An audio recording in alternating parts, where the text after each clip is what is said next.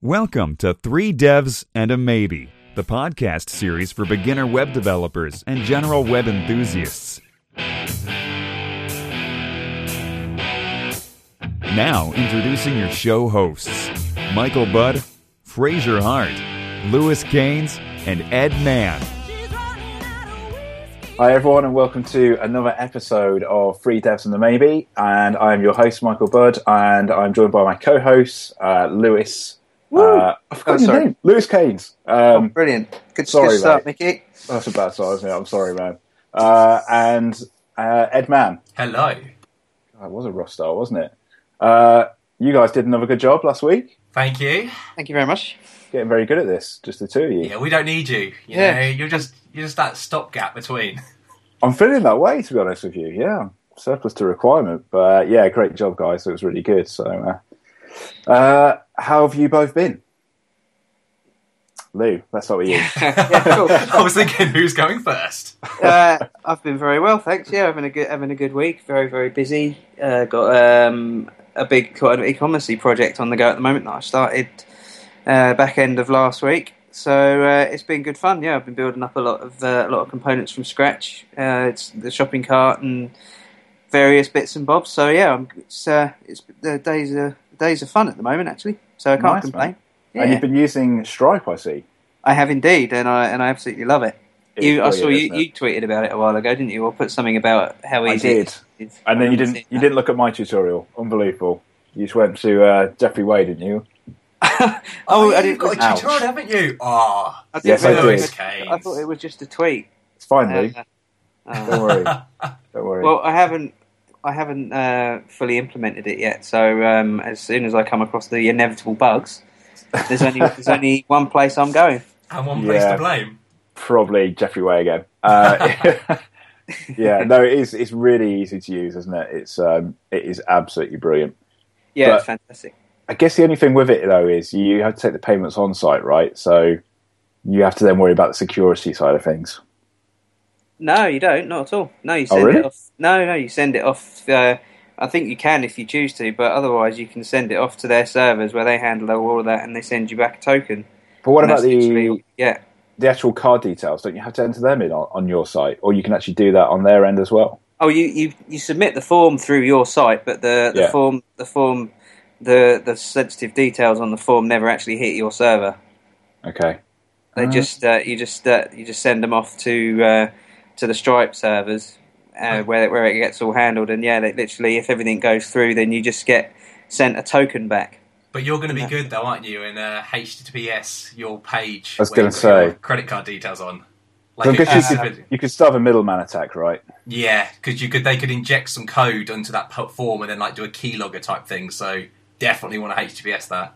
Well, this is probably something that I need to speak about with you. I mean, the security element's very relevant this week because I've been attempting to hack my own stuff pretty much all afternoon and thinking, getting into the mindset of a hacker and what might they be able to try and do. And it's kind of a minefield. You start doing one thing and then you realise, oh Christ, if they do that, they could do that. Even down to subtle things like changing values in select fields and stuff. Like, so I want to buy this item that's worth £2,000, but I want -1 of them. So then suddenly you're owed £2,000 in your shopping basket and stuff like that. So allowing for all that kind of stuff and building up security around that's been fun. I've been doing that this afternoon because I'm making it myself. So it's a huge responsibility, actually, isn't it? Like it's pretty scary when you're dealing with sites that do have a lot of money going through them. It is definitely, yeah, absolutely. And this is going to be quite a big site as well. It's security product, so security for security. There we go. Yeah, so.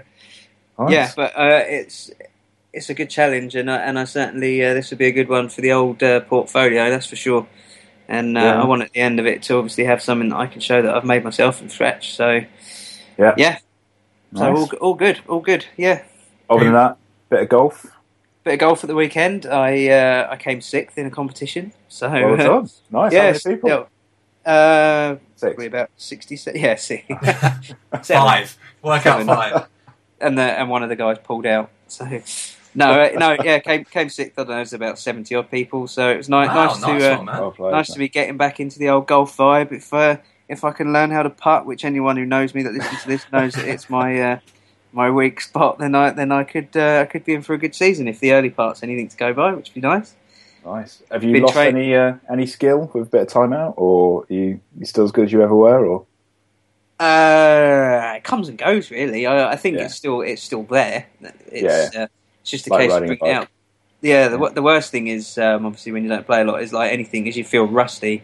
So by the time you get a certain amount into the round and you've got rid of the rust, suddenly if your scorecard's already ruined or whatever. But so far I haven't seemed to be too bad with the old cobwebs and rust. So fingers crossed. I've been training our good friend Ed in the at the driving range Thursday night. What's he like now? I have to say, I'm a beast. It was very funny the first few times we went. Ed did either do one of three things. He'd either miss it altogether. Solid. One of four things, actually. Miss it altogether, go straight underneath it and whack it up into the roof above and make everyone run for the hills. Or he seems to be able to hit this shot that just goes off 90 degrees to the right, and he's a left-hander. I'm not sure how he hits it at that angle. It's a unique skill. It's unique. I like that unique skill. Yeah. And then every now and then he hits a good one. But the last few weeks, particularly last week, I think you've come along big time. I want to say it was actually skill, but I think it was a lot of luck. But you're definitely helping me a lot there, and it's a lot of fun. Tuition, of course. Your tuition definitely paid for in. I don't really know.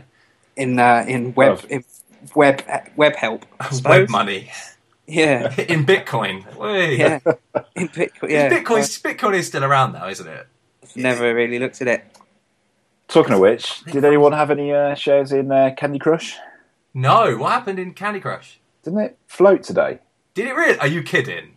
I think it did. That's crazy. I think crazy amounts of money. Has anyone? Have any of you played it? No. Yeah, me neither. Have you played it, Lou? No. I can honestly say I never played that. That's crazy. All three of us haven't played it.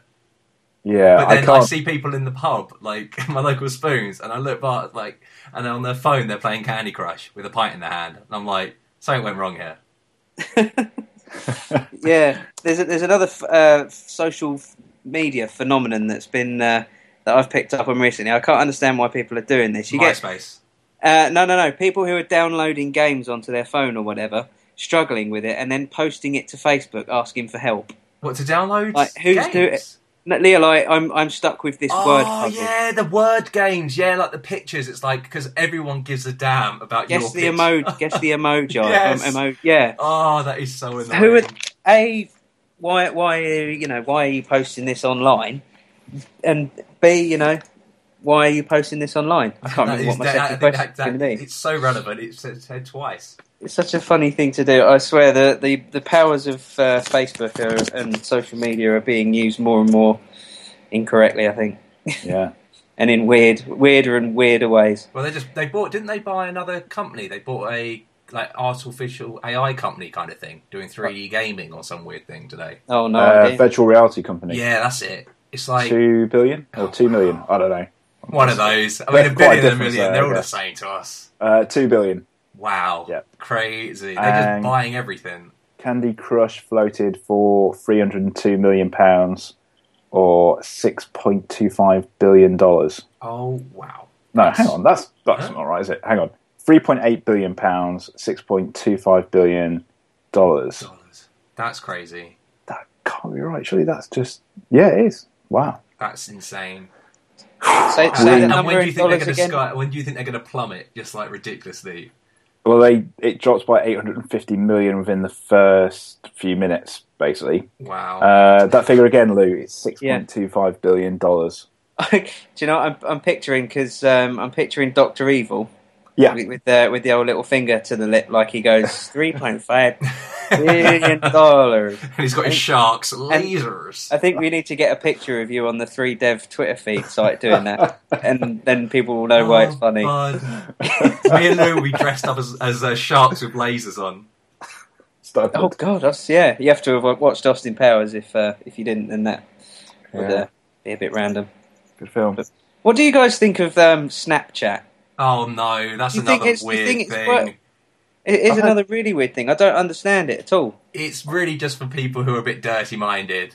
Is it for that? It's not for people genuinely like having conversations. I think maybe it is. I mean, it is, but you hear all the stories of just like a boss sending a picture he probably shouldn't have to a work colleague, etc., etc. And then it's like because it's like, and then like they screenshot it. But now I think the app actually knows if you screenshotted it or not, and it can just say they can do some weird stuff. I don't know sure how it can though, because all people used to do is when they got the picture, if they're like, I like this picture, they would just do a screenshot, and obviously it's exactly the same as saving it. So. Yeah, I think Facebook have got own part of that now as well, don't they? They probably just buy it. They get bored. They're like, you know what? Anyone's actually kicking up a little bit of a fuss. Let's buy them now. Yeah, do the Microsoft thing on Google. It must take more time than sending a text message, so it must take far more effort. Well, it's like WhatsApp, isn't it? I mean, yeah. Oh dear. Well, we went off on a tangent there, didn't we? Yeah. Wild. Sorry. Yeah. Well, that's good. It's all good. Rock and roll. Lou, not Lou. Sorry, Lou. Mickey, yeah. I saw you on Saturday, didn't I? What? Yeah, you did. Yeah, yes. What? It's like, what? Yeah. What? We had a little meet up in Faversham. We did. When Lou was off golfing and we were off just sitting in Spoons in the morning having a breakfast. Drinking like pros. Well, actually, we didn't. We had literally you and orange juice, I had a black coffee. So yeah, definitely pros. And you asked for black pudding. Oh. I did ask for black pudding. And they said no, and they slapped you. Anyone who's not living in the UK and listening to this is thinking, what the hell is black pudding? What is black pudding? Maybe. But it will all sound normal as soon as we tell them what it is, right? Oh, yeah, of course. Yeah, of course. And more advertising. Basically, it's like offal cooked in blood. Is that a good description? I know it's got blood. And the idea of black is because that's just... Yeah. It is a northern thing, isn't it? Not really. I'd say it's more of an English thing. Oh. Lou, what about you? I have no idea. I've never really wanted to try it because I hate the idea of eating congealed blood. Just blood. If you have blood, the idea. Have you ever? See, when you say it like that, it sounds weird. But, so you say black pudding, and it's like, oh, that's appealing. It's fine. Yeah, it's a pudding and it's black. It's not like that. But we had a little bit of fun with Go, didn't we? We did, and Hack as well, yeah, which was quite interesting. Went through their little tutorials just to see what's going on, and I'm impressed by Hack. I love the name. So to the audience, if they don't know, if you've been living under a rock for a week, Facebook unleashed their PHP kind of superset, I would kind of call it, language, where it's got what it can do, everything PHP can do, but also it adds stuff like static typing, so you can say this returns an integer. These parameters, I require an integer parameter or Boolean parameter and stuff. It also added in stuff like nullable types, so similar to how Haskell has maybe and Scala has some. It allows you to have this, getting away from the problem of null pointer exceptions are. I'm sure Mickey, you had this in Java. Are horrible. Yeah. So it deals with that, and it was really interesting. It's called Hack, which is another funny thing, just because obviously it's built on a hack. But it's been interesting with the comments on Hacker News and stuff, because certain people are like, well, why are you building on a rubbish language? Why not use a new language? And it's like, well, PHP, they've got all their code base. It's probably easier for them to write a new language on top of the language they've got now than rewrite all their source code that they have. And I think it was quite interesting that they were saying, PHP on its own was a great language to start off with, but over time and the development needs, I think they push I think it's 70 times a day. I could be wrong to live certain bits of it. So they need a language that, deals with these things with static typing and helps them out with these common problems. And, it's interesting. It is interesting, like a language. Can I just say, you're a complex man. Why is that? You start banging on about, I love Python. And, I hate Java, I have to declare data types, blah, blah, blah. As soon as it comes to something with PHP and it's something a bit different, great, let's get data types in. Only because, look, on Saturday, I made it an effort just to annoy you. Much like your cool, what is it, just shooting the breeze, which is the worst saying in the history of the world. Please elaborate on this. What's been going, where has this originated, and why is it all I'm hearing now? I just started introducing it into my lingo just casually, on a once a month type basis, and it turns out it really annoys Ed, so naturally. By that I was like, don't say that again. And I just say it all the time, and then Ed was like, well, what's it mean? I'm like, well, I haven't got a clue. So we Wikipedia'd it, and no, we didn't. We went on Urban Dictionary, right? Which is even worse. And it just said, description was basically outside lamping, shooting the breeze. So I really don't know what it means, to be honest with you. I think it's just talking rubbish, basically. But I'm just saying it a lot just to irritate Ed. basically. So all our audience of one, if you say that to me, I'll give you a hug. Yes, if you tweet Ed and say you'd like to shoot the breeze with him sometime, I will love you forever. Oh, no, please no. There we go. I have your Twitter feed in front of me, Mike. Uh-oh. Yeah. And we have this phrase being used quite a lot here. We shot on the 23rd of March, just shooting the breeze in Maidstone. How was AM2? And then on the 25th, I like shooting the breeze with the PayPal support guys. And then earlier on today, looking forward to shooting the breeze with you guys. So he's just continually trying to bring this in. You know, and I have an email from Saturday about future podcast material, and first line of that: "Hi all, me and Ed have just been shooting the breeze." So I figure I better ask about what this actually means, if it's going to be used on a regular basis. See, do you remember? I don't know if you witnessed this, Lou, but basically when we worked together, the place we used to work together, Edward used to have his paper in a really clean, straight pile, just to cater for his OCD-ness. And I would just go over and basically rotate the top piece of paper by 2 degrees and wait to see how long. This would not annoy me at all. Yeah. I wouldn't be waiting thinking he's not going to look, he's going to look. And then wait, and I am a bit of a petulant child. If I know someone can be wound up easy, just go for Mike, it's so funny you say that, actually, because I remember one time I went round to Ed to ask him about some stuff, and I went to write some notes, and I took the top sheet of paper off his pad, and the look he gave me was so bad that Ed, you'll remember this. I apologised to you later on, didn't I? I remember. I don't think I remember, but yeah. I'm really sorry about just taking that piece of paper without asking you, because you looked absolutely livid with me, and I thought, I've taken a liberty there. Later in the show, we will have web-related content. Yeah, I know. How was your week been, Mickey? I'm trying to delay that by as long as possible. Yeah. My week has been good. Saturday was really good meeting up with you. That was pretty cool. What do you think of Go, by the way? We might as well add that in now. Go, yeah, absolutely. I thought it was... First of all? Okay, yeah, good point. So it is Google's language that they brought out. And basically, it's been around for a few years, right? I think so, yeah. I think, and they've been using it quite, a lot in their stack, so... Yeah, I first heard about it because in my university module for concurrency, they mentioned using Go because I won't go into detail, but basically it uses like channels and things to help with concurrent programming. And so me and Ed had a little play with it. And I was thinking being Google, it would be very, very kind of modern, very almost maybe different from anything else we've seen.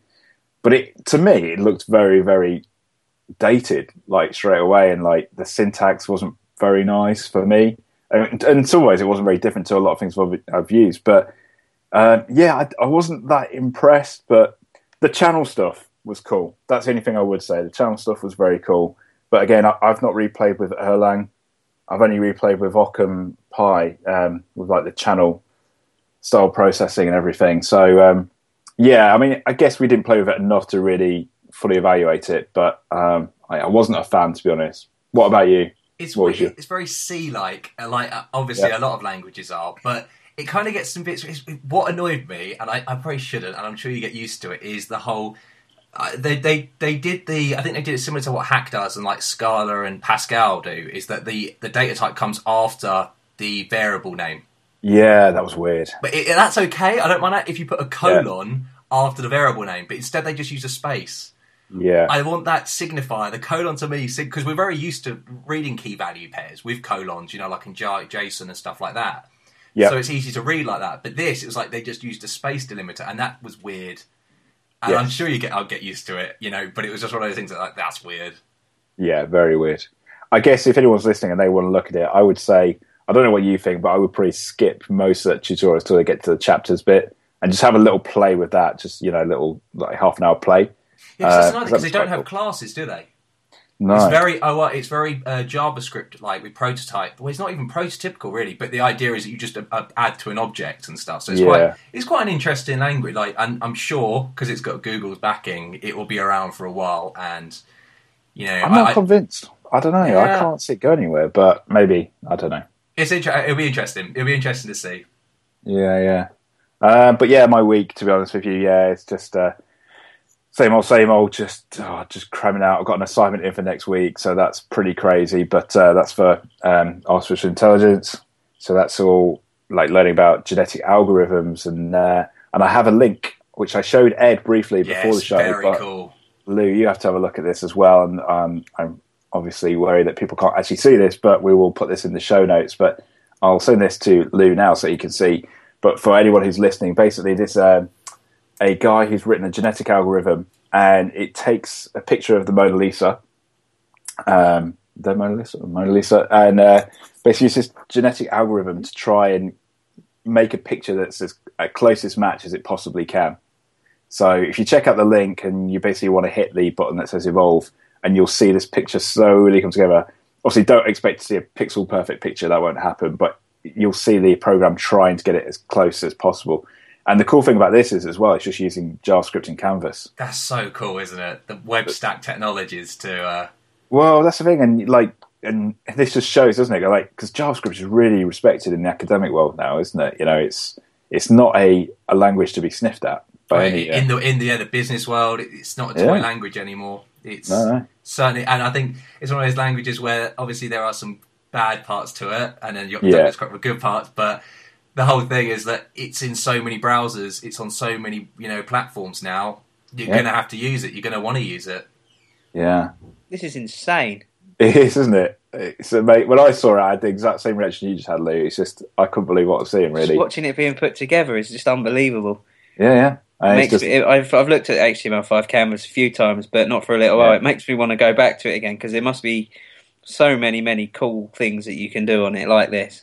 Well, I won't go into detail because this is a series really for beginners. But yeah, this is just basically it starts off with one thing, and it just makes loads of mutations, and it checks to see out of those mutations which is the best, and then it takes that and makes more mutations from that one, and just keeps going and going and going and going. Until it'll go forever, I think. But unless you told it to cut out, but it'll just keep going and trying to get a better fit all the time. So if anyone who's just they don't want to know all the detail, but just want to from a very kind of high level have a look at it, just go to that link and play with that. It's pretty cool. So yeah, I've got my assignment in for that for next week, which is using genetic algorithms. So pretty stressed out, to be honest, with busy work and busy uni stuff. But I really can't complain. What about you, Edman? Good man, yeah. I've got a couple of links that I'll throw your way. The PHP UK conference that we missed annoyingly this year, but hopefully next year we will go. We will plan to go. Okay. It happened in London in early February, and obviously I'm really bad with dates. Mickey doesn't believe in a calendar, so yeah. But they uploaded all their videos onto YouTube. Right. I'll put that in the show notes. I haven't actually watched any of these ones yet, but last year's videos, so the only thing to go by, were really good. And they talk more than just about PHP. They talk about AngularJS, the web stack stuff. So it's an interesting thing just to have a look. And yeah, it'd be quite cool to go to a conference like this because I'm trying to arrange it because I don't know about you. It's like going on my own would be quite intimidating, I feel. Oh, yeah, definitely. Going with a couple of people, at least then you're like, well, even if it turns out to be a bit, rubbish, you could be like, well, we can just have a couple of drinks and a laugh ourselves. So, well, let's try and plan it for next year then. Yes, definitely. And if anyone in the 3 Desert Maybe universe wants to come as well, go for it. Yeah, that'd be pretty cool. But definitely, like us four. I should say Fraser's not here. Completely. Where is Fraser? What is happening with Fraser again? I think he's got an exam, hasn't he, for his flower arranging? Flower arranging, indeed. Yeah, pretty sure. Floristry exam. Yeah, I hope that goes well, Fraser. But yeah, I believe he'll be back next week. Yeah, and that's what he said. He sent a tweet, like an Instagram picture. Did he? Yeah, where he was like sleeping on a boat. So I don't know whether he'd done a trial run or a trial test, on the boat. So I feel like we should listen to him more when he's telling us about this. It's like James Bond, isn't it? Pretty much. It's just sitting around doing his thing. Yeah, but he is sorely missed anyway. Yes, but yeah, absolutely. Carry on. I've got we've got Hacklang is another one, which is good with that language we're talking about, and then also a framework called Shield Framework. So with the discussion, because we're going to go, so we went through the first top 5 security web application problems that arise in the wild. We're going to go through the next 5, and I was looking this week for like examples in the PHP world to kind of get an idea of like, okay, it's cool, we've got this, but how do I implement it in an application I have? And this guy on GitHub, and I'll put it in the show notes, has released a framework. It hasn't been updated in a couple of years, but I'm looking at source and stuff, it's still relevant. And he went through the top 10, made a web framework that's based on that. So it'd be quite interesting. I thought, Lou, definitely for you, maybe to have a little look to reference to see, what you could add or, what you want to make different in your own framework. Yeah, absolutely. That's what I'm going to be doing. Nice. That's it for me. How about you do it? You two got any picks of the week? I was just going to ask you, who were the big speakers at the PHP conference? Any big names? I have no idea. Last time it was Rasmus, last year, but I don't think it was this year. It would be odd if he did make an appearance, I guess. Being the the father of PHP, which is weird. Actually, that's another thing. Actually, before I go, I was listening to PHP Town Hall. Yeah, I've listened to a couple of their recent episodes. The one with Jeffrey Way, which is very good, and that one brought up this whole what is it, BDFL, which is the belligerent dictator for life thing about Laravel, and it brought up this whole Ted Rotwer thing. I'm not going to mention that, but it was interesting to talk about, like, because PHP isn't like Python, who's got Guido, who literally controls what happens in that language. He just says, like, this is what's happening and that's it. He puts his foot down. Like Linux, actually, with Linux Toolbar, it has to all go through him. In PHP, he's kind of given up access to, that people vote on the system. Yeah. To be a democracy. Crazy guy. So, more of a democracy. So a lot of the things that, and I was looking at his acceptance for, like, because they do release for comments, RFCs. And looking at what actually he accepts, like, votes for yes, they're quite few and far between. So what he would want the language to be is completely different to what it actually is now, I think. Or maybe really? Words. Yeah, well, interesting that, some of the things he wouldn't want to have added, but because obviously people wanted it, the majority wanted it, they're added. So it's quite interesting, different ways of controlling a language. I should just mention at this point, actually, we are in deep negotiations with Taylor Otwell about him coming on this show. So... By deep, you mean a tweet? But that to me is a deep negotiation.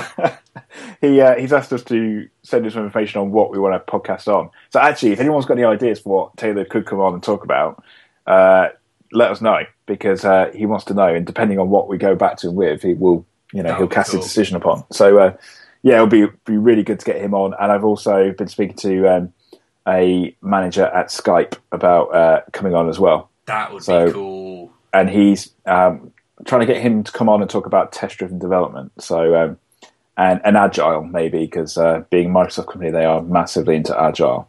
So, watch the space on that one, I guess. Very cool. And interesting, another thing on the podcast, because I do recommend the PHP Town Hall for, like, this, is a guy, Joe Watkins, the guy who made P-Threads. Oh, really? So, okay. And he mentioned in one of the podcasts, he was like, Phil's mate said, where are you from? He said, Kent. So, me being sad, I Googled him, and you never guess which university he went to? Canterbury. Well, Kent, yeah. University of Kent, got a PhD. Really? So, so he's from Kent. So I was actually interested. I'm going to see, maybe if I give him a tweet, if he'd be up for coming on the podcast. Because he's doing a lot of things, like with the extendable P-Threads. He's done a PHP debugger. Like the so new he single-handedly made that library, the P-Threads library? Yeah. Oh, yeah. Wow. Yeah, and then helped make the debugger. I think he started off the debugger, which is going to be like an extension on Xdebug. Well, not extension, but an alternative that does it a different way. And he's definitely get in contact with him then. Yeah, and his GitHub profile is awesome, especially on, like, I'm looking at learning PHP extension making, so it's quite interesting to see how he makes them and stuff, because there is a lack of documentation for it. Yeah. Wow, that's really cool. How about you, Lou? Any picks? Anything for this week? The biggest one is messing around with Stripe this week, really. Which I mentioned. That's actually the first time for a little while that I've properly messed around with anything new. So yeah, so that's a NetTalks tutorial, wasn't it? That was where I started from. Yeah, it was Laracast actually. It was Jeffrey Way, who used to do NetTuts, but yeah, Laracast, which I pay like £10 a month for the subscription, and it's brilliant. There's so much content on there, and it's not all specific to Laravel, but even the bits that are, you can still translate it to whatever you want to use. It's just, I think I'll invest that money more in Jeffrey Way than anything else, because I think he's just a really, really good person to learn from. So he does come across as very genuine and very sincere. Actually, he's pretty good. Yeah, definitely. But yeah, Stripe itself, you know, for a first crack at like learning about making a program that uses something like that. I mean, and yeah, in a day and a half, I've pretty much made the best part of a shop, to be honest. So that's how quick and easy it's been to work with it. How long did it take you to set up PayPal, Mickey, that time? I think about a week. Yeah, and how much documentation did you have to read and reread? And... you know what? I think it was like 100-page document, and I just needed one page, actually. But like knowing where to go to. Yeah. The first time, once you've done it once, you can do it again easy. But the first time, it's horrible. I think it's changed since the first time I did it. I think from what I've heard, the documentation is a lot better now. But yeah, it's truly horrible compared to Stripe, which is just a walk in the park. It really is. Am I right in thinking the way that the only downfall of Stripe is the fact that they take a bigger cut? Because I think I mentioned it's that like about a couple weeks. 2-3%, I think, which isn't that. And what's PayPal? Do we know what PayPal is? I don't know what PayPal. I don't know if that's the only, because if that isn't a disadvantage to it, I don't know why people would even bother using it. Well, I suppose PayPal is because it's a big name, isn't it? Well, you instantly get their reputation. And also you get the simplicity of being able to post to their page directly without having to go through typing information at all in your site. 100%. I think that is a huge thing, to be honest with you. Can't Stripe do that then? Isn't there an option to do that? Or not that I'm aware of, but I don't know. I could be wrong there. Because you've worked with a couple of game rails, haven't you? You've got PayPal, Stripe, Surge, SagePay? I've done quite a few. SecPay, WorldPay. I think WorldPay, SecPay, PayPal, Stripe. I think they're my main four. And how many of them have you had to ring up customer service to solve a problem? Pretty much every single one. So I don't think there really is one for PayPal. I don't think there's really many people you can speak to. No, you just have to submit a ticket or something, don't you? And every time I've had a dispute there, I've had to raise it via the website in writing and wait for them to come back to me, which can be infuriating. The best I've had in terms of support was SecPay. They were absolutely brilliant. Like, pick up the phone and they were really, really helpful. But yeah, it's not a fun experience, is it? Ever playing with payment gateways? It's scary because it's money. I had a funny thing today where I was on a website ordering some tickets, and I went onto their website, and what they did was what we were talking about, where they just go off to PayPal to post them out, and then you go into PayPal, log in PayPal, and purchase that way. But I was looking, and I was like, hang on a minute, this guy's in sandbox mode. And I sent him a tweet and everything, and just so he got his web dev guy on it. But yeah, it was kind of like, you're in sandbox mode. You definitely don't want to be in sandbox mode. Yeah, all that kind of stuff. The orders are rolling in, but why aren't we making any money? Oh dear. Yeah, we've had that before. But all that stuff, playing with IPNs and stuff, it's just IPN. Yes, the callback thing. Oh, that's You used to have fun though, didn't you, with that client at the place we used to work at? Do you remember? Oh, I had, because I made the 3D secure thing or something to make it so you could do card payments. That wasn't fun. That was a pain. I mean, anything that makes it easier, like Stripe, is gold. It really is. Yeah. How do you handle payments using Magento, Mike? Because you use that sometimes, don't you? Can you use whatever you want, or is there something that they build in? Or well, I've kind of been brought in at the end of projects just to tweak little bits or hack things, basically. But the language, I think there's certain things like PayPal. You can literally just click on and then just enter the details. And then for other payment gateways, I think you can get plugins to bring them in. But yeah, I'm not enough of a Magento expert to really comment, but. I think that side of things is fairly easy, again, as long as you don't need to change anything that goes on. But some stuff I've had an absolute nightmare with like the Magento core code, just things like rounding VAT, that kind of stuff, can be a bit tricky. But I wouldn't recommend Magento at this point, to be honest with you. How is the core code for Magento written? Is it object oriented or is it? Yeah, actually, I mean, this is the thing, I wouldn't slate it from that perspective. I think the code is actually good. I don't like it because I think you need to know a lot of the code base to understand what's going on, and there's a lot of code there. Like WordPress. Yeah. I'd say probably like 10 times more than WordPress, though. Oh, God, really? Huge amount. So I've literally just got the company to buy a book on Magento, which I'm going to read at some point. But there's a lot going on. And once you understand because it uses MVC infrastructure, so it's built on Zen framework.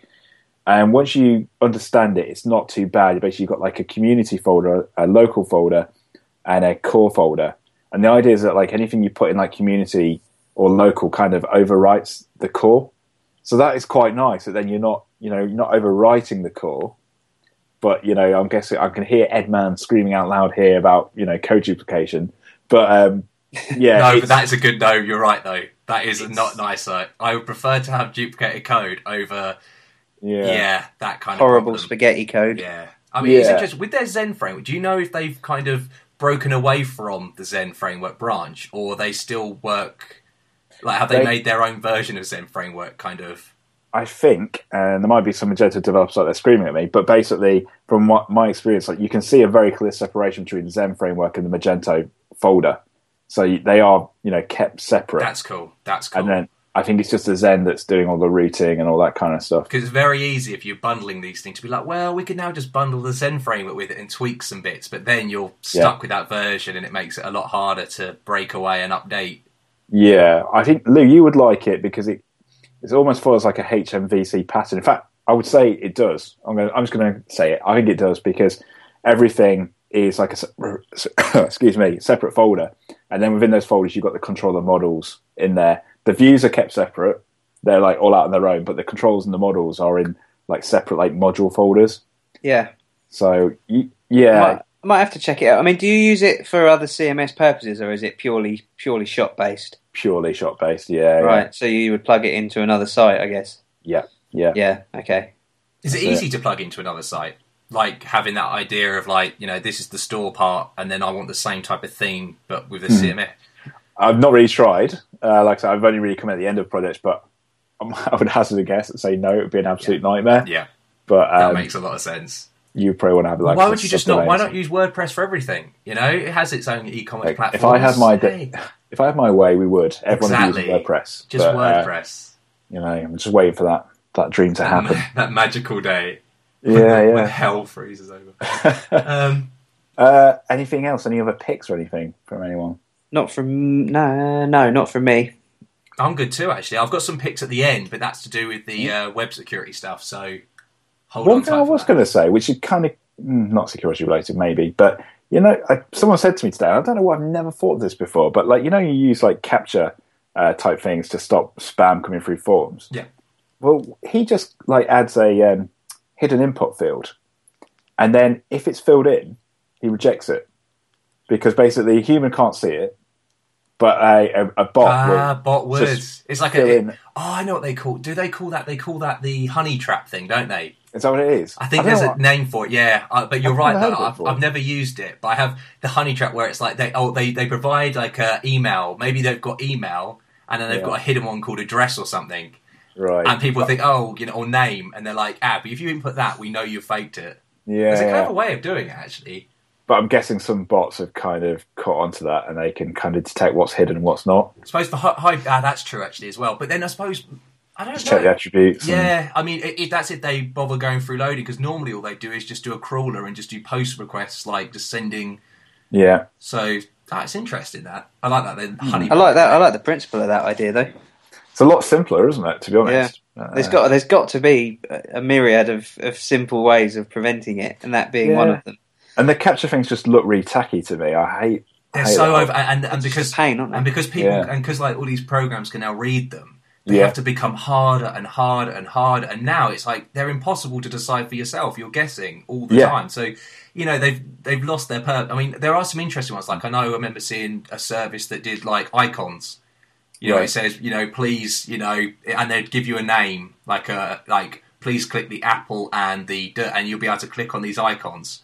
And obviously it'd be harder for a computer to be able to work out what they, and they were a little bit, blurred or made. So kind of, but again, it adds more complexity and makes it harder for the user. So something like a honeypot thing, if that works in practice as well, it's quite cool. Yeah, quite interesting.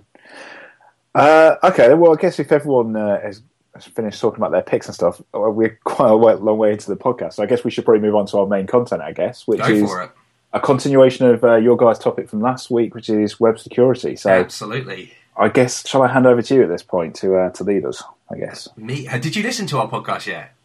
I'm going to put you in the bad... Yeah. This is bad. You know what? I've listened to like the first 20 minutes of both your guys' solo podcasts, and I'm waiting for some free time to catch up, but I will, I promise. You said to us earlier on what a great job we did. Yeah. How do you know? On the first he obviously didn't hear what we said about him at the end, did he? I know, exactly. I was thinking that 21 minutes we were pretty tame, and then we just went into it. I'm not going to lie, I've been rumbled here. I really have. It's all right, man. Don't worry. So we did the first top 5 last week, and then we're going to wrap out the next 5. So these are going to be a little bit more vague, probably a little bit less. Like we went through the injections, we went through the cross-site scripting attacks. These are the things; those are the ones that definitely you need to hit the nail on the head with your site. The 6th one is sensitive data exposure, and it's quite a difficult attack vector because it requires a lot of knowledge of the network, so you'll be able to get onto the network and sniffing the network and stuff.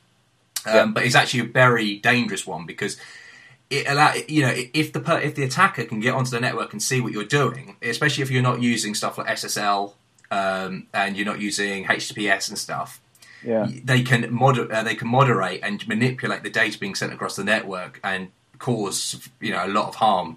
So a couple of things is like login pages. A very almost simple question. Go for it. Does HTTPS that completely cut out the chance of a man-in-the-middle attack? Yes. Beyond any shadow of a doubt. Yes. From what I feel, yes. Because what that does is it encrypts the whole line. Yeah. So no one can see any plain text. No one can see any, unless people... Right, it does, but only if you're doing secure data, sensitive data in the URL, then no, because people can log that. Okay. But the body content, it's secure. And there's no way it can be... sorry, I can see your notes now. I should have asked. But that it can't be reversed. It can't be, no. I mean, I remember back in the day where you used to, with browsers, be able to fake... So I did it with my brother. He must love me.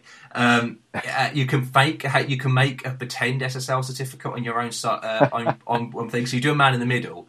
And then he's thinking that he's going to Hotmail or something, but really he's going to your SSL certificate, and then you're in between it. So so you could do that, but again, that the browsers you need to be able to have a signed certificate as well. So that's very hard to get. And if you self-sign, the browsers always pick it up and say, "Whoa, watch out." I think the only one I had problem with, I think IE6 was the one that you could self-sign and it wouldn't kick up a storm. But I could be wrong. Maybe they've added some patches in there. But so sniffing on unprotected networks is a very, very, very bad thing. What you need to do then, so a lot of people do this mixed mode type thing, or they think, what we're talking with you, Lou, with the payment details is, what we do is, as long as when I send the details over, like the login page, so the login script, the actual one that processes it is in HTTPS, but the login page itself is done over HTTP.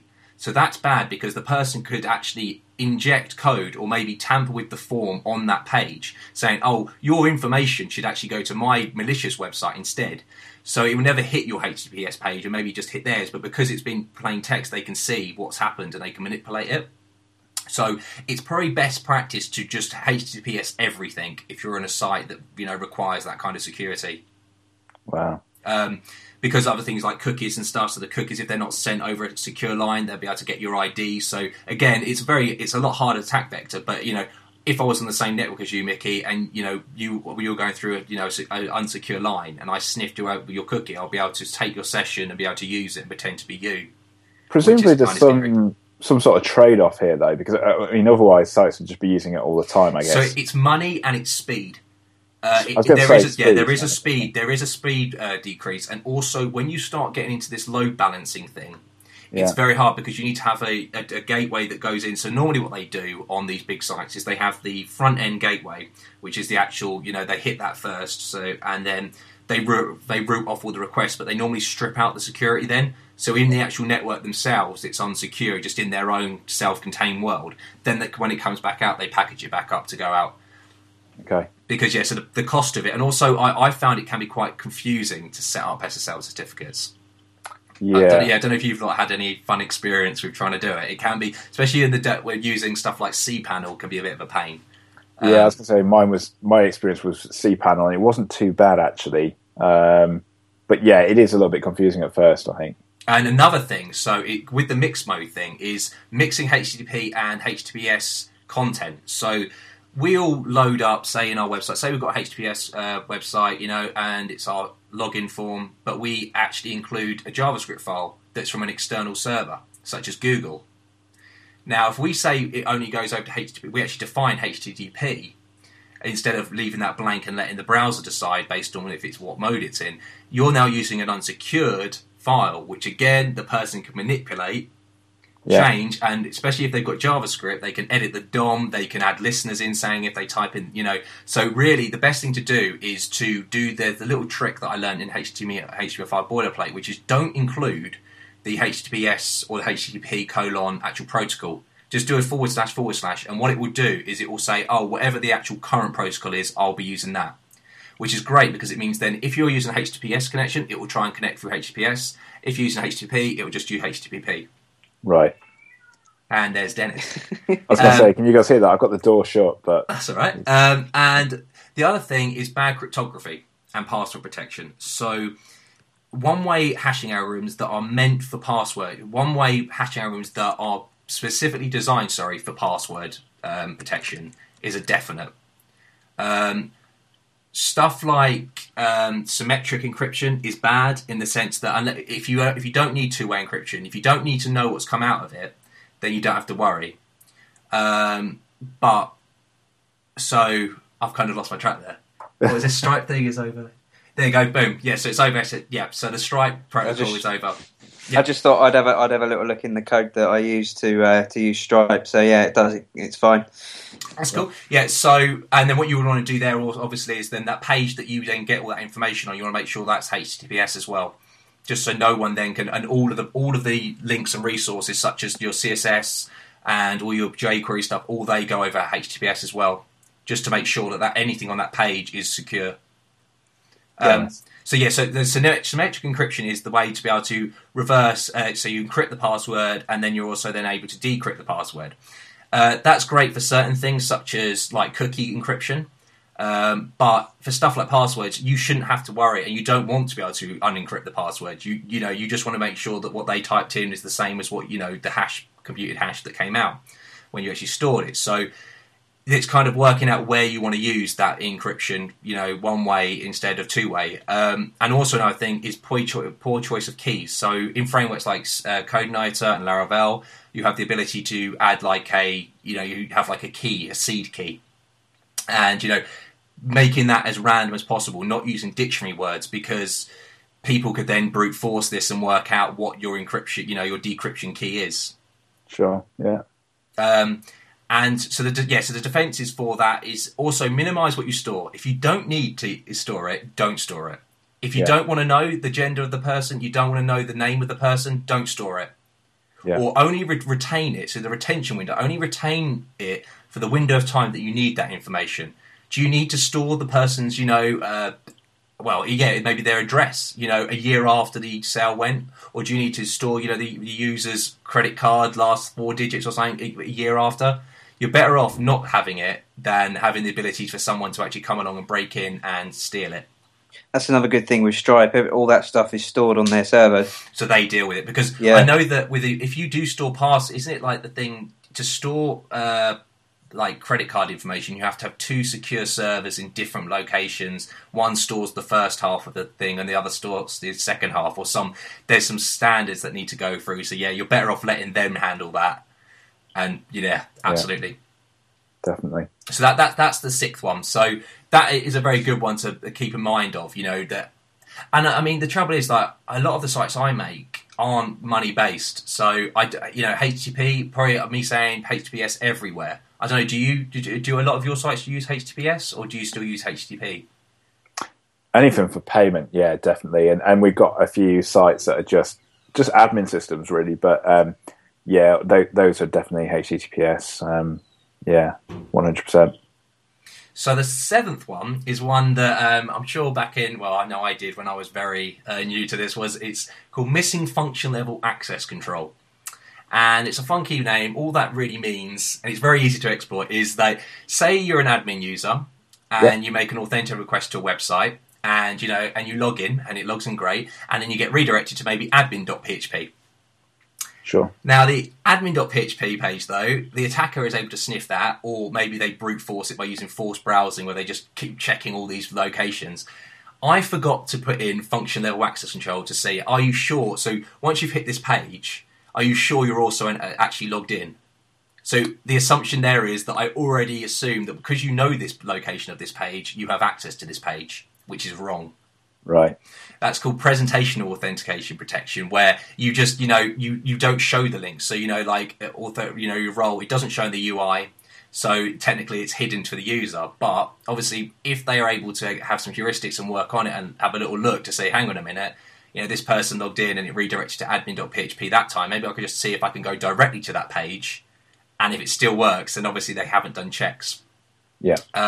Also, another thing maybe is you've got a page admin.php and you do a flag saying auth equal true or something. So it displays certain things if they're authenticated. All these things are you think, I would never do that, but they do come up, and it's good to just keep an eye on and also test for these things. So the forced browsing thing is definitely an important one because what people do is they enumerate over resources. So they just get scripts to check, by the way, WordPress admin, check your admin areas, check your PHP My Admin, just to see if these locations are open. I mean, stuff like the admin, obviously the PHP, the WordPress one, they have to have authentication for that. But things that you've only made yourself, they go through a lot of names, admin, administrator, and they'll go through these pages just to see, have you missed out any security on that page? This is definitely alleviated with frameworks and in the front controller ways, because nowadays what you do is you then filter results, routes, and say, look, all these routes that meet this criteria, have admin before it, have to be filtered out. But with the days where you just had includes and stuff, it was very easy to miss a page out. Yeah, I was going to say, I mean, I'd like to think this is definitely one I'm not going to get caught out on, because, I know for a fact that any page in my CMS is covered because it all goes through the same start off point, to one method, and if it doesn't pass that method, then you get chucked out anyway. I mean, that's one of the great things of these frameworks in the front controller is because of that. You have that ability and that knowledge, safe knowledge that whatever gets hit is going to be whatever locate route you actually want to hit. Before that, all these things are going to happen, and all things after it is going to happen. Not in the days of just having a PHP script where every PHP had to have a certain header and footers content. So the defenses for this are what we just spoke there, the front end controller, but also stuff like define a clear authentication model. Use user roles, define them centrally and consistent. So that, again, now because you've got the front-end controller, you can do this consistently. But again, have one central place where these are where the roles are actually happening in. Also check for forced browsing. So make sure that, you don't use the default framework, like a lot of it is like, so sometimes, I'm sure you've seen in your logs, I get it quite a lot, is people just, because they assume, maybe it's a PHP website, they'll try and look for PHP My Admin or WordPress admin pages just to see, they're there. It's good practice, and you can, in a lot of these, actually change the location of those. Yeah. Or also even just include like htaccess passwords on them. So just the basic authentication as well, just to add that extra security layer. Yeah. Another interesting one is default logging locations. So with frameworks, maybe in your debug mode, you may forget to put it in debug, or you may just have it so it logs, but you'd leave it in the default logging location, which could be open to the public. Yeah. And with login information, they can easily sniff URLs, they can check to see what's going on, and they get a lot more information that you don't want them to have, because the more information they've got, the scarier it is. One thing I have done, actually, just recently, is use Selenium to replay test roles. So it's good practice, like to test, like if I log in as this user with this role, I shouldn't be able, these should happen, and you can actually replay these actions on all different roles and different types of people. User, just to make sure that they can't click on this thing or access this route, and that you will get chucked out and stuff. And it's good to just automate that to allow you then to be able to quickly update it every time you're changing things, especially if you're updating the authentication model, just to make sure that these things are happening. What about? Sorry if you've already said this and I just wasn't listening. But you were saying that people might deliberately try and target things like PHPMyAdmin or admin or whatever. Could you change the port that's accessed? Just because I think actually with some of our areas, like admin areas, we've got you have to supply a different port number on the end. That's interesting, actually. No, I'm sure you could, actually. Now, I don't know whether you could do that. Well, you must be able to do that with... Yeah, because you could say... Yeah, I think you could, actually. That's quite a cool way of doing it. Thank you. Yeah, I like that.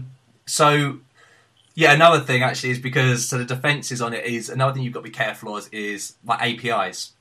Yeah. So maybe, your facade of the application will only show that user's information, but the API is actually giving the client all the information. Chucking out all the people and only displaying the one that is relevant to them. Now, the person could just access the API directly and get the information. So it's making sure that, both areas are secure and that, you're only giving the user what you really want them to have. Yeah. Sounds good. Okay, and then the 8th is cross-site request forgery. Now, does anyone else want to chime in on that fun one? I'm sure we've all had a lot of experience with it. It's basically adding tokens to your forms, isn't it? Session tokens. So people can't submit your forms from an external source. That's it. It's to stop attackers. Attackers forging requests. Pretending to be you in the browser. Saying So the idea is, say you've got a user, and the user then wants to. You've got an attacker, and the attacker gives a user a malicious link. And what that malicious link actually has in it maybe is there's an example, say maybe. What you can do with your Twitter account is if you're authenticated and logged in, you can do a GET request, and you can just do a GET, and then you can actually send an email, an actual tweet out or something like that. So this malicious link has maybe an image source URL, or maybe it is posted and you do some JavaScript, and once the user gets that page back and actually calls it, they'll find out, their current browser session, they are authenticated into Twitter. So then and it will send that request and actually do what that attacker wanted to do. Because what all the Twitter thing needs is the request that the attacker is pretty much duplicated and mimics and forged, and also that authentication cookie that the user had. Just to say at this point, I love the picture of the attacker that you've got in the show notes. It's like he's wearing a hat, so he's automatically evil. And an overcoat with the collars up. Definitely looks mysterious, He looks like he's up to no good. You want to make sure that. Yeah, so the attacker wants you to go visit, crafts a page, either maybe for cross-site scripting, which is another thing, add at least levels on, to try and make it so you making a request to a site with their forged, request body that they wanted, to the target website. Defenses was, as Lewis was saying, was anti-forgery tokens. Yeah. The reason why it's so common is because it's for predicted patterns, The idea is you want to add a token which adds randomness to each of the requests. And that can be done via maybe when you load up the page form, there's a hidden input that the attacker does not know, and it's a unique session cookie pair, saying that this person has this, this session and it needs that code for this one request. That then allows you so the attacker then needs to know this beforehand, and of course they can't know this, so it's only when a user actually goes to this page and actually generates it can it actually work. That's a nice easy way of doing it, and it's actually a very good way of doing it. It works really well, and it does nullify it and stop it from happening. I'm right in thinking that you don't need to refresh that session token every single time you visit a different page, do you? It's just for when you're on the site, a session token will be generated. So I normally what I do is on each request, say I'm on that page, I just generate a new ID for that request for that person, only on that page, just for security. But you could have it so maybe when they log in, they say for this login session you have this ID. This is your random ID for each form that you do. Yeah. I suppose the only trouble with there is if it was HTTPS, just bog standard HTTP. Someone could be able to sniff out your cookie and work out and maybe do something, but then actually maybe they wouldn't be able to. No, I think, you could do it that way as well. It all depends on how much more processing you really want to do and how much harder you want to make it. Another thing to do actually is validate the referrer, which can be kind of hit or miss because people can change it, but you can check to make sure that the attackers, obviously, if you're posting it on your page, the referrer will be the page that you're currently on in your domain. But if the attacker's trying to go on some funky website, just adding you in as an image source or just, using a bit of JavaScript, it's going to become from a different, unknown external location. So it's good maybe just to check that to make sure it's coming from yourself, your own one. I was going to say, there's no way they could manipulate that, is there? I think you can in the browser. Your request, you can say that. Do you think there is?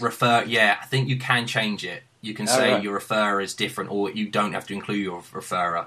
I could be wrong. I'll have a little look and come back next week with that. But I have a feeling that you can't trust it 100%. Another thing, actually, a quite interesting one, and it's probably a bit too much, but is to say activity logging. So maybe when they load up this page, maybe their bank details, and they want to load. When you load up this page, you're going to load up this image and these couple of things and stuff, and it's like, to actually be able to go through the request, you just see, hang on a minute, maybe have a time limit to say, how long ago was it where this person last requested this image or something? It's non-cache, so it will always be updated. And then only allowing it then. So you're then 100% sure that person had to visit that site and it's an authentic request from them, not the attacker, to do it. Yeah. Nice, man. That's very thorough. Very thorough indeed, yes. The 9th one is using components with known vulnerabilities. Cough WordPress. WordPress. So yeah, or any of these frameworks. Popular software obviously is going to be found out to have bugs and stuff and be exploited. That's why the Windows world, you have all these viruses aimed at them because it's very popular. Again, these are just software like WordPress or Joomla or any other package on your actual any component that's on your actual website and your web application, and it's becoming popular now because of what we're talking about, dependency managers and all this package managers. To be able to add and use a lot of software that a lot of other people do. Yeah. These things will circumvent your access controls. They may do SQL injection, cross-site scripting, brute force attacks. So everything that you worry about for your program, also you've got to prepare that, the person who's written this program that you're using, this package, has, there could be a problem with theirs as well. It's, everyone's human. So the defenses for this are and it's a really good one, this is to identify and keep track of the components and versions you are using. And don't include components you don't need. That's the one I can't. Not including components after components and just keeping them around.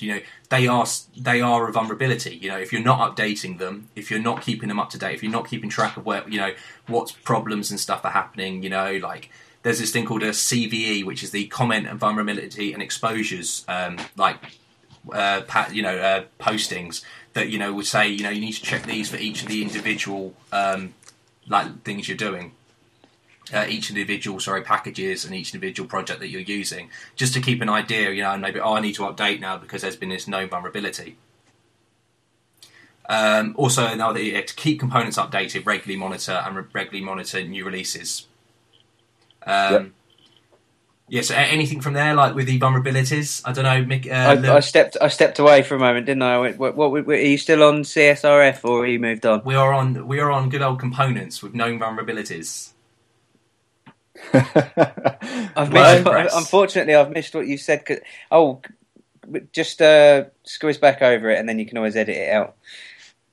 Huh? I said squiz. I don't even know what squiz means. So, man, go. What was it you were saying about it? That's brilliant. Squiz. Squiz, yeah. Squiz, right. I just had to nip upstairs to shoot the breeze. Shooting the breeze. No worries, Matt. Right. Anyway, the 10th one. Yeah. And the final one is unvalidated redirects and forwards overview. And this one is quite a simple one, really. The idea is that you have a page, maybe you have an ad page that you redirect the URL, but before you want to redirect, you want to make it so that they hit your that maybe that ad came along from yours, just so you can tally up ads. You see this quite. We did this in the old company quite a bit, didn't we? Yeah. Like a couple of products. And a couple of things that were for that. Obviously, what a malicious attacker, he could or she could make it so they use your redirect page. They have your product, your brand, they trusted brand of you, but then they redirect to a malicious site. Maybe one that, provides stuff like, malware or spyware and stuff like that. So, it's the idea they're pretty much taking advantage of your name, saying, oh, it's fine, it's from this legit source, to then redirect to their own site. There are a couple of things you can do from this. It's not allowing full URLs to be redirected from your site. And whitelisting. Maybe you only want a certain amount of URLs or from a certain domain to be able to be redirected from your site.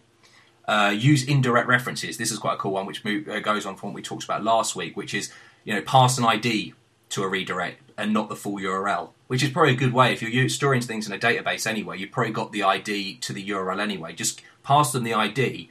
They'll get redirected to the URL, but it will make sure it will go through your system and on the server side make that decision and not on the client side where they can manipulate it. And also another thing is to just check the referrer.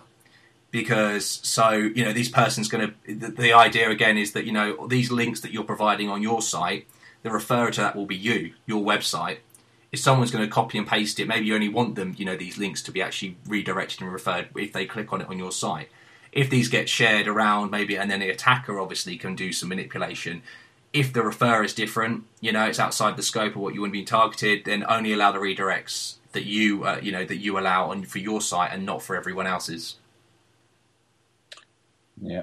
And I think I've bored everyone to death. Well, not at all. You did an amazing thorough job. It's one of those issues. Again, it's a bit like, when we talk about web hosting, I guess. It's like one of those issues that's...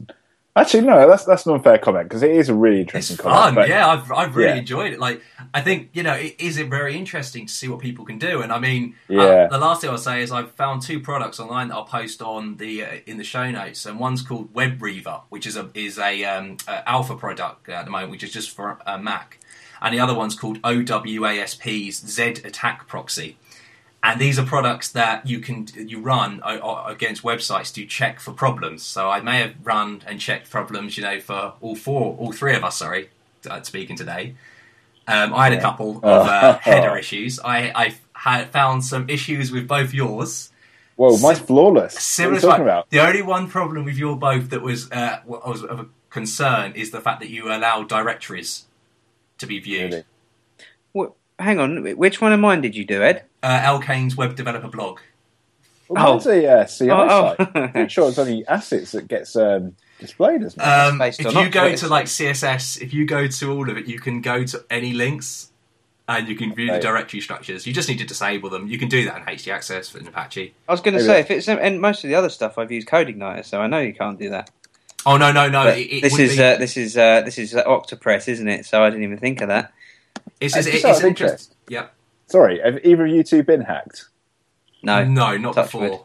Wow. There's nothing really to hack on my blog site. I've only written one post, so fill your boots, anyone who wants to have a go. Come, have a go if you think you're hard enough. I came back to my site one time and it was just like a skull and crossbones. Really? Yeah. How did they do it? I must have been. I think it was a form somehow. Maybe uploaded something, executed it. I mean, it wasn't anything serious, thankfully. That's another thing we actually should say, because we predominantly do a lot of testing and learning new technologies. And maybe we're making a form, and we made a form on our demo site, like we've got our own workshop area or our website, and we don't really care about security because we're just showing it, just testing ourselves. Those areas are probably good to be locked down because those are ideal places where someone can come in and it's unprotected. So, yeah. Especially in the development when we're doing our own testing and stuff, our own playing around with new technologies, making sure those areas are locked down instead of being able to just open up to bad attackers. Yeah. Can't believe you tried to hack my site. That's Well, I just ran it through the security thing, and it was fine, other than that directory thing. That's the only problem. All I'm saying is that me and Lou are going to come at your site tomorrow. Fist of fury. Flawlessly. Mike will have run that through an HTML validator as well before you know it. Oh, no, you don't want to do that. You're going to find out exactly how many... Who was it you did that to again, Mike? That follow on Twitter. Seth Ladd, I think it is, of Dart. I also think he's probably a really big fan of the show. So he's probably a nice guy as well. You're just pretty is. You know what happens. Your enemies become friends so easily. So yeah. Word of warning: don't get on the wrong side of our good friend here. Another actually, because there are a couple of other projects that I haven't had the time actually to go into, so I won't actually mention them by name yet, just so recommending something that's not good. But they're similar. They've got like SQL injection attacks, and they do those type of attacks, which is quite cool. Again, it's quite cool just to run them over your site. I mean, it doesn't cost you anything, doesn't spend waste much time. You just run over it just to check to see, and it's good practice just to keep an eye on it. And I'm definitely going to, after doing these last 2 weeks of this, I'm definitely more in tune now with what to look out for. It's been a bit of an eye opener, to be honest with you, even like this episode. But it's pretty scary. But I guess I think I did hear a little bit of your podcast where you were talking about that you didn't want people to be put off and scared. Yes. Is that right? Yeah. Yes. Wow. So I've saved myself there. And I guess like even today, I'm thinking if anyone's listening, probably this is enough to terrify them. But I guess a lot of this stuff, they really need to get clued up on for money transactions, anything like that, and anything where you're storing people's details, I guess. Yeah, it's really just the more you know is good, and it's better off knowing a little bit more about this, being a bit more hesitant than being so blasé, because once it's online and anyone can access it. Sure. So it's an interesting topic, and especially session management, session ID. That was the one last week I was quite interested in, where regenerating sessions, because I've never done that before. And I really should have. So, yeah, definitely some interesting stuff there. And I hope I haven't bored everyone. And not at all. Have you got a quiz? I'm just waiting for the quiz. I have no quiz, no, because I've just been completely focused on the actual content. I know. How boring is that? Don't know why I bother. I'm trying to think if I can actually think of any quiz related. Well, because to be fair, though, last week, it's very hard to do a quiz with just two people. Oh. Especially if, we don't have Michael Budd listening to us. Some people just aren't committed, are they? No, you did an amazing job. It's really interesting, man. So, I think that has taken us over the hour mark, right? It has definitely. So we should probably wrap it up. But you said you had a couple of picks that you wanted to bring to the end. Well, those are the ones. So the WebReaver and the Z-Attack proxy. Okay. I expect my site to be hit a lot the next couple of days. Have you got just 10 more minutes? Yeah. Because what if I told you I've just found a web application security quiz? Oh, go for it! And we'll all do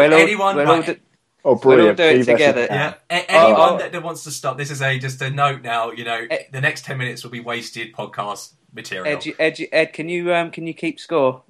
I can, yeah. I'll read the questions out, and then I'll play genuinely. I've got it in front of me here, and we'll see how we go. Are you ready? Right. Okay. Question 1. Input validation should be based on A, whitelisting, B, blacklisting. Whitelisting. Mike? He was very confident, so I'm going to go whitelisting. I'm going to say whitelisting as well. So we'll go with that. Submit. Oh, it tells us at the end. So, Ed, write down what we all... Oh, it would help if we really knew what it was at the time, wouldn't it? But never mind.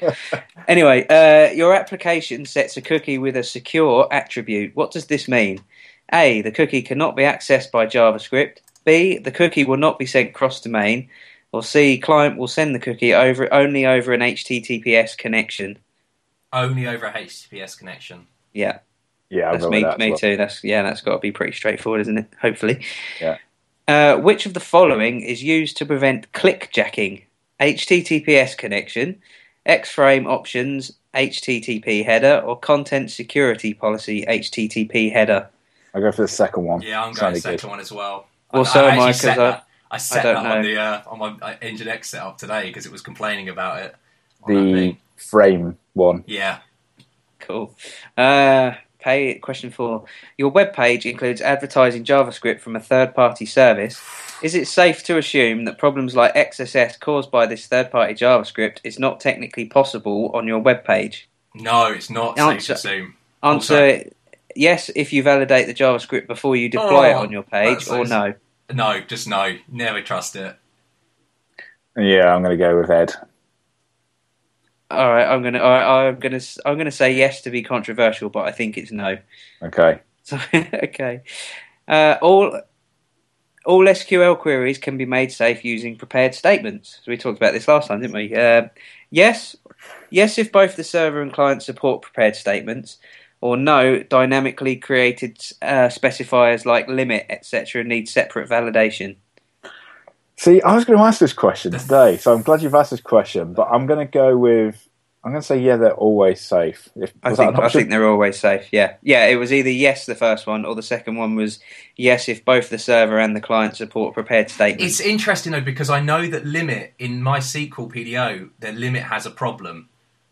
So that's interesting. It always... But yeah, I'll go with the first one as well. Okay, so we're all going yes for that. The session ID must be renewed after A, a client logs in, B, a short idle period, i.e. 30 seconds, or C, any privilege level change. Oh, is there multiple clicks on this?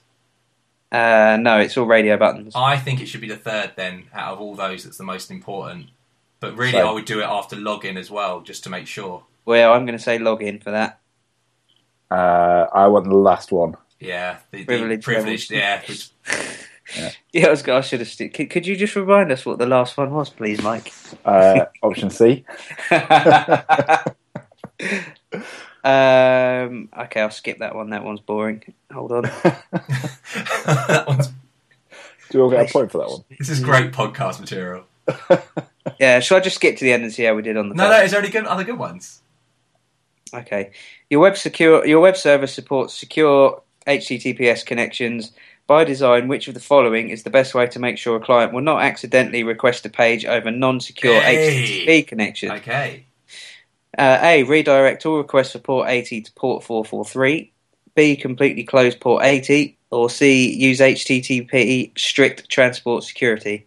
First one, 8443. I think the first one as well.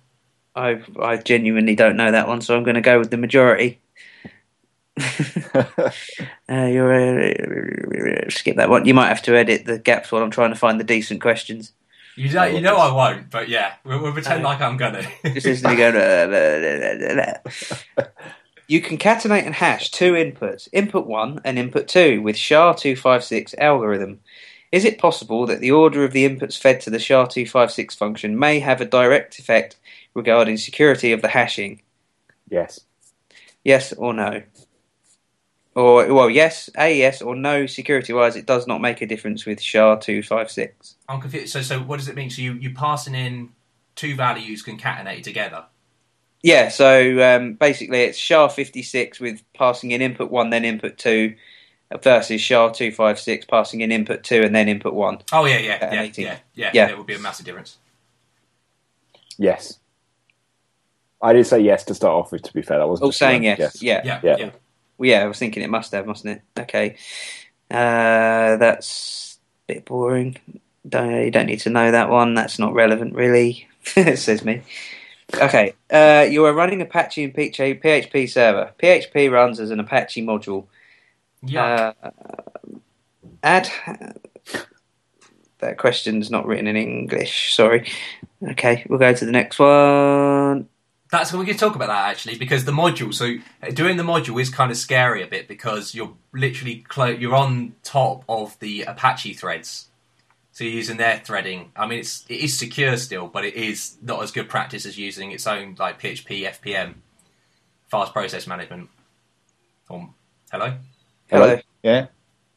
Do you want me to go back and read that question over there? That's all right. All right. Yeah, for me, it would be good. You are running. Right. You're running Apache and PHP server. PHP runs as an Apache module, which is add handler php5 script.php. You allow certain users to upload avatar images in PNG format. Avatar file name is allowed to contain characters A to Z or 0 to 9. Is it safe to assume that you are secure against PHP code execution launched via uploaded files? So you're whitelisting saying they're only allowed to have A to Z or 0 to 9. Yeah, I think you'll be right then. The options are yes if I make sure the file name ends in PNG, yes if I reject files that do not pass get image size, or no further further configuration is needed on the server side. So, I think the third one then out of those options. I think you'd need more. You know what? I have no idea. So the no server configuration is required. Yeah, I'll go with that as well. Okay. And that's pretty much it. So should we go to the... Go for it. How bad are we at web security? Hold fire and I will tell you. This is when the page crashes out and the session's been timed out because we've been on this page too long. I'll just skip that. Quick view answers. So what did we do? So we did question 1. So input validation should be based on, and the answer was whitelisting, which I think we all went for. Your application sets a cookie with secure attribute. What does this mean? Our answer was client will send the cookie only over an HTTPS connection. So that was correct. Which of the following is used to prevent clickjacking? That was X-Frame Options HTTP header, which we got. Yeah. Question 4, it just tells me that we got it wrong, but it doesn't tell us what the right answer was. What was the question again? Your web page includes advertising JavaScript from a third-party service. Is it safe to assume that problems like XSS caused by this third-party JavaScript is not technically possible on your page? Oh yeah, because I remember them saying that if we validate it, so yeah, I suppose if you validate it then, but I thought never trust it, but anyway. Oh, hold fire. Maybe I can get it on this page here. Tell you what, this just shows you how good my quiz was, right? Well, what is that noise? The answer is no. Yeah, we said no. No, we said yes to that. Oh, Ed. Or did I? Oh, no, that's where I was being controversial, wasn't it? Yeah. Yeah, the client will execute the JavaScript if it is told to receive the requested page, and there is no technical proof that the JavaScript is not malicious. Yeah. Naturally, it's not feasible to check the JavaScript before every request the client makes. Yeah, just never trust him. Yeah. Anyway, I think we should stop there. We just get an idea. There was a few funny questions in there. It was a bit of fun. That's Probably cool. Just chop that bit out if you like, Ed.